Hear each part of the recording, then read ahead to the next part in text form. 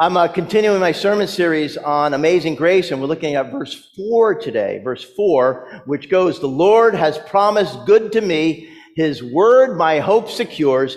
He will my shield and portion be, as long as life endures." And the way I want to kind of enter into that this morning is with our first scripture reading. It's familiar words from the Apostle Paul in Romans chapter 8, a short passage, verses 28 through 30. I invite you to follow along on the screen.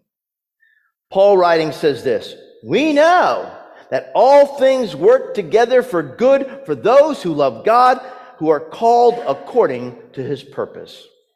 For those whom he foreknew, he also predestined to be conformed to the image of his Son, in order that he might be the firstborn within a large family. And those whom he predestined, he also called. And those whom he called, he also justified. And those whom he justified, he also glorified." Friends, this is the word of the Lord. Thanks be to God. Our second scripture reading, also from the New Testament, comes to us this morning from Luke's Gospel. And I'm going to be reading from Luke chapter 14, verses 15 through 24.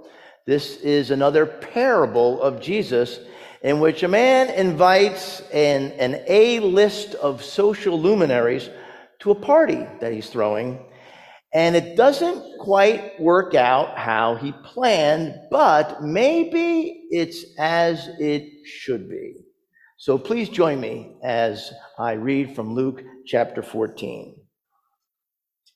One of the dinner guests, on hearing this, said to him, "Blessed is anyone who will eat bread in the kingdom of God." Then Jesus said to him, "Someone gave a great dinner and invited many. At the time for the dinner, he sent his slave to say to those who had been invited, 'Come, for everything is ready now.' But they all alike began to make excuses. The first said to him, 'I have bought a piece of land, and I must go out and see it. Please accept my regrets.' Another said, 'I have bought 5 yoke of oxen, and I'm going to try them out. Please accept my regrets.' Another said, 'I have just been married, and therefore I cannot come.' So the slave returned and reported this to his master. Then the owner of the house became angry and said to his slave, 'Go out at once into the streets and lanes of the town and bring in the poor, the crippled, the blind, and the lame.' And the slave said, 'Sir, what you ordered has been done, and there is still room.' Then the master said to the slave, 'Go out into the roads and lanes and compel people to come in, so that my house may be filled. For I tell you, none of those who were invited will taste my dinner.'" A bit ominous, but this is the word of the Lord. Thanks be to God. A few years back, in a church that I was serving in North Carolina, we planned this very special activity on a Saturday night in January called Everyone's Birthday Party Celebration. We had 12 tables set up in the fellowship hall with cakes on each of the tables representing the 12 months of the year. So if your birthday happened to fall in the month of December, there was a cake that looked like Christmas. Or if it was in July, there was a cake that had like the flag and 4th of July theme. Well, when the people would arrive at the church, they were to go to the table in whatever month their birthday fell. And we had decorations and gag gifts and party games planned, like who was the youngest person in the room and who was the oldest person in the room. And really, it was just supposed to be the sneaky way to get people to sit in fellowship with others that they normally do not. And all just because they shared the same birthday month as the others. And we sent out invitations to every church member with the message, "We're having a birthday party. Hope y'all can come." There was just one slight problem. On the day of the party, a freak snowstorm hit our area, complete with a winter's weather advisory. And by evening, the roads were blanketed with snow and ice. In fact, things got so bad that we actually wound up canceling church the next day. Well, as you might imagine, everyone's birthday party celebration was a complete flop. There were lots of empty chairs around those 12 tables, as only a smattering of people came out and braved the elements that night. If you think that's bad, can you imagine throwing a party in which nobody showed up? And I'm not just talking about your average, everyday, run-of-the-mill church gathering in the fellowship hall, but a huge banquet. Jesus says the kingdom of heaven is going to be like a huge banquet, a big party. And nowhere do we see the character of Jesus more defined than at this table. You know, as Presbyterians, we tend to think of communion as this drop-dead serious affair with music that drones on and on like a funeral dirge. Janet Breitmeyer's fine accompanist skills being the exception to the rule, just so we're clear. But communion, that's so quiet, you can hear a pin drop. Who would ever dream that God's kingdom would be a party, a gala extravaganza to which we are all invited? I suppose those words of Jesus might have sounded really strange to the people back then, because nobody back then thought of the kingdom of God as a party. In fact, John the Baptist thought of God's kingdom as this great battle for the soul in which he ran around the wilderness of Judea yelling out, "Repent, the kingdom of heaven is near." The Pharisees saw the kingdom of God as this giant courtroom in which the good would be vindicated and the bad, obliterated by God. What has unfortunately resulted for us today is this estrangement from God and a deep distrust for the church.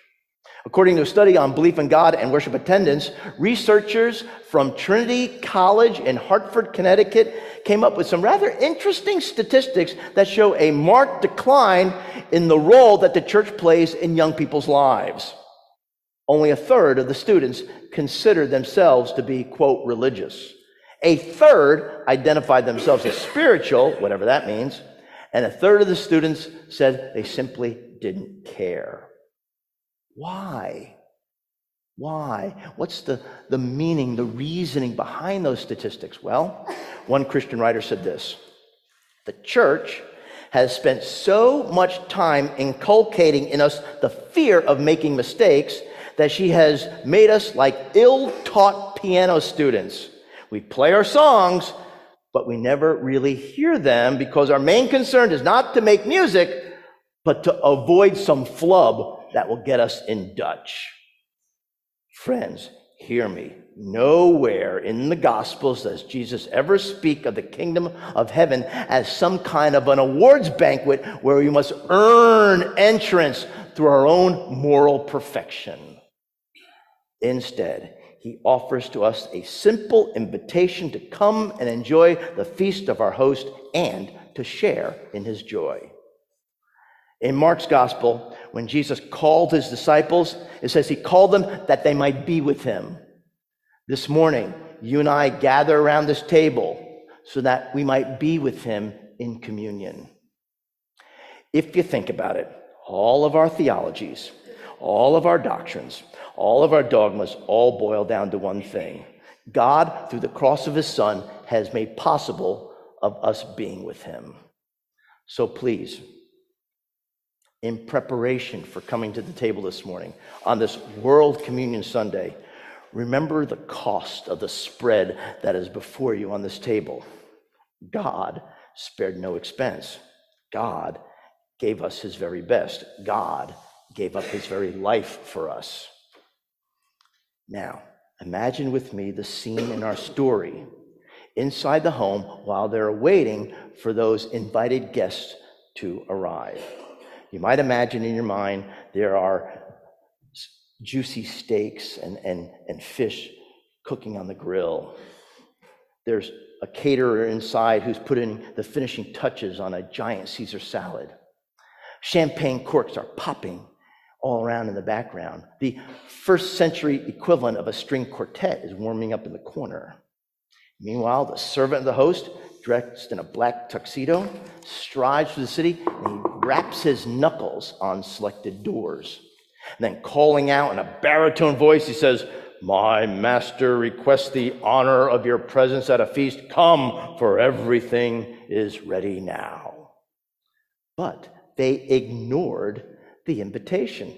And we hear their flimsy excuses. One guy has just purchased some real estate and he needs to inspect it. Another has got himself a new set of wheels. It says he bought 5 yoke of oxen and he wants to take them out for a test drive.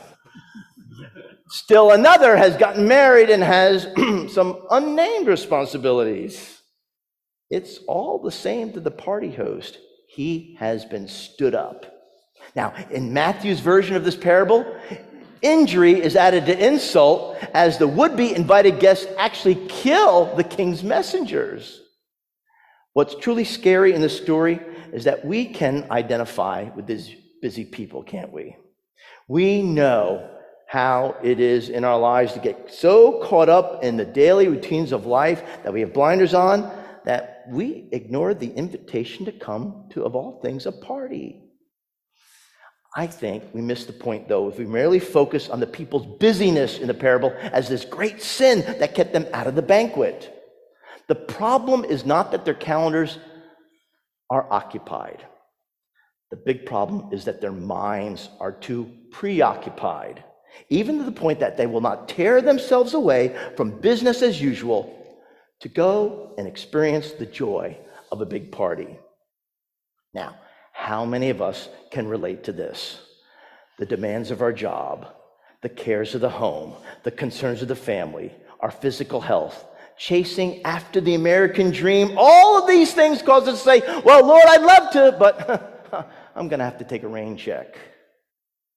In Germany during World War II, many churches had their church bells melted down and made into weapons because the world ignored the church's call to worship God. So the warning in this parable is that there's nothing wrong with errands and appointments that keep us running from the Today Show through the Late Show. But here's the but. We need to be really, really careful that when we're running from meeting to meeting, shuttling kids, working out, making plans, meeting friends, and doing all of these things on our never-ending to-do list, we don't get to the point in our lives where we don't run our schedule, but our schedule runs us. Billy Graham once said, "Nothing fails so totally as success without God." There's nothing more empty in this world to be so caught up in the daily routines of life that we leave absolutely no room for God to break into it. That's the irony of the story. These people are so caught up with their personal quest for fulfillment in life that when the answer to all their problems comes knocking on their door, they're unable to recognize it because of the preoccupation they have with their own little lives. Listen again to the reasons they have for missing the party. One fella puts real estate ahead of his own salvation. Another puts cattle ahead of the invitation. The last guy has just gotten married. He's still on his honeymoon. But on and on and on it goes for us today. Well, the host is not about to let a bunch of party poopers ruin having the feast. And so he turns to his servant and says, "Go out at once into the streets and alleys of the town. Bring the poor, the crippled, the blind, and the lame. In other words, find anybody that you can and invite them to join me for this special meal." And so waves of beggars and panhandlers come shuffling up the steps as fast as they can. Blind people grope for the food on the tables. The hungry gobble up the hors d'oeuvres, some stuffing them in their pockets. And the invitation goes out to anybody who will come. Again, in Matthew's version of this story, it says both the good and the bad. As servants of our King, as servants of our Master, our mission is to call all people, the good and the bad, friends and strangers, and invite them to come into this banquet. And in the Church of Jesus Christ, all are invited to join us here in the Feast of the King, because you know what? In the church, there's always room for one more chair at the table. I've shared this story before, but I just love it, and it fits so well with today, so I'm going to share it again. It's a story that the Boston Globe wrote about, and they carried it a couple of years ago, about a most unusual wedding banquet. The couple planned a very extravagant wedding reception at the Hyatt Regency Hotel in downtown Boston with a bill that totaled $13,000. Now, part of the Hyatt's wedding policy was that the couple was required to leave a check for half of the amount as a down payment. Well, wouldn't you know it, several days before the wedding, the groom got cold feet. And when the jilted bride returned to the Hyatt to cancel the reception, the hotel manager was very sympathetic to her, but unfortunately, he had some very bad news for her. He said, "I'm sorry, but our policy is that any cancellation of a reservation means that you only receive a 10% refund." So imagine that, $1,300 out of a total of $13,000. He said, basically, you have two options: either take the $1,300 or go ahead and have the reception. And even though it seemed like a crazy idea, the more the bride thought about it, the more she liked the idea. Not to have a wedding reception, but a big blowout party for all of the down and outers in Boston.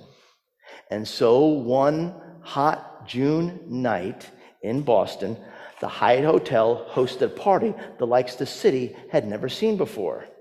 In honor of the groom, the hostess changed the menu to boneless chicken.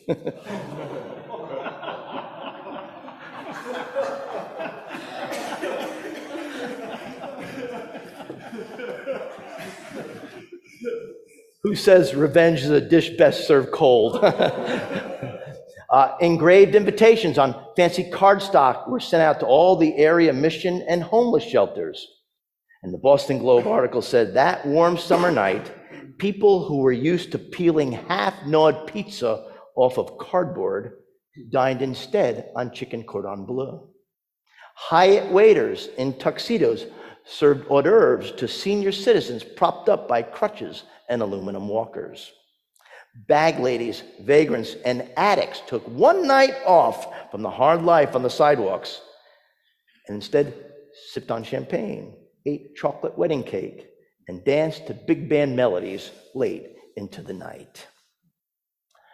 Friends, people today are still looking for an experience of amazing grace just like that. Remember verse 4, the Lord has promised good to me. His word my hope secures. He will my shield and portion be as long as life endures. All of us are looking for a place to come where we can experience this. And God throws open wide the invitation of a lifetime to come and be with him at his table. You know, sometimes we act as if God's the lucky one if we show up at his banquet. And somehow we have this idea that if we darken the church doors, somehow we've done God a big favor. Make no mistake about it. We are here by invitation only. Like those people in Boston, we are no more than bums at a banquet. But we are welcomed here because of the eternal grace of our heavenly host.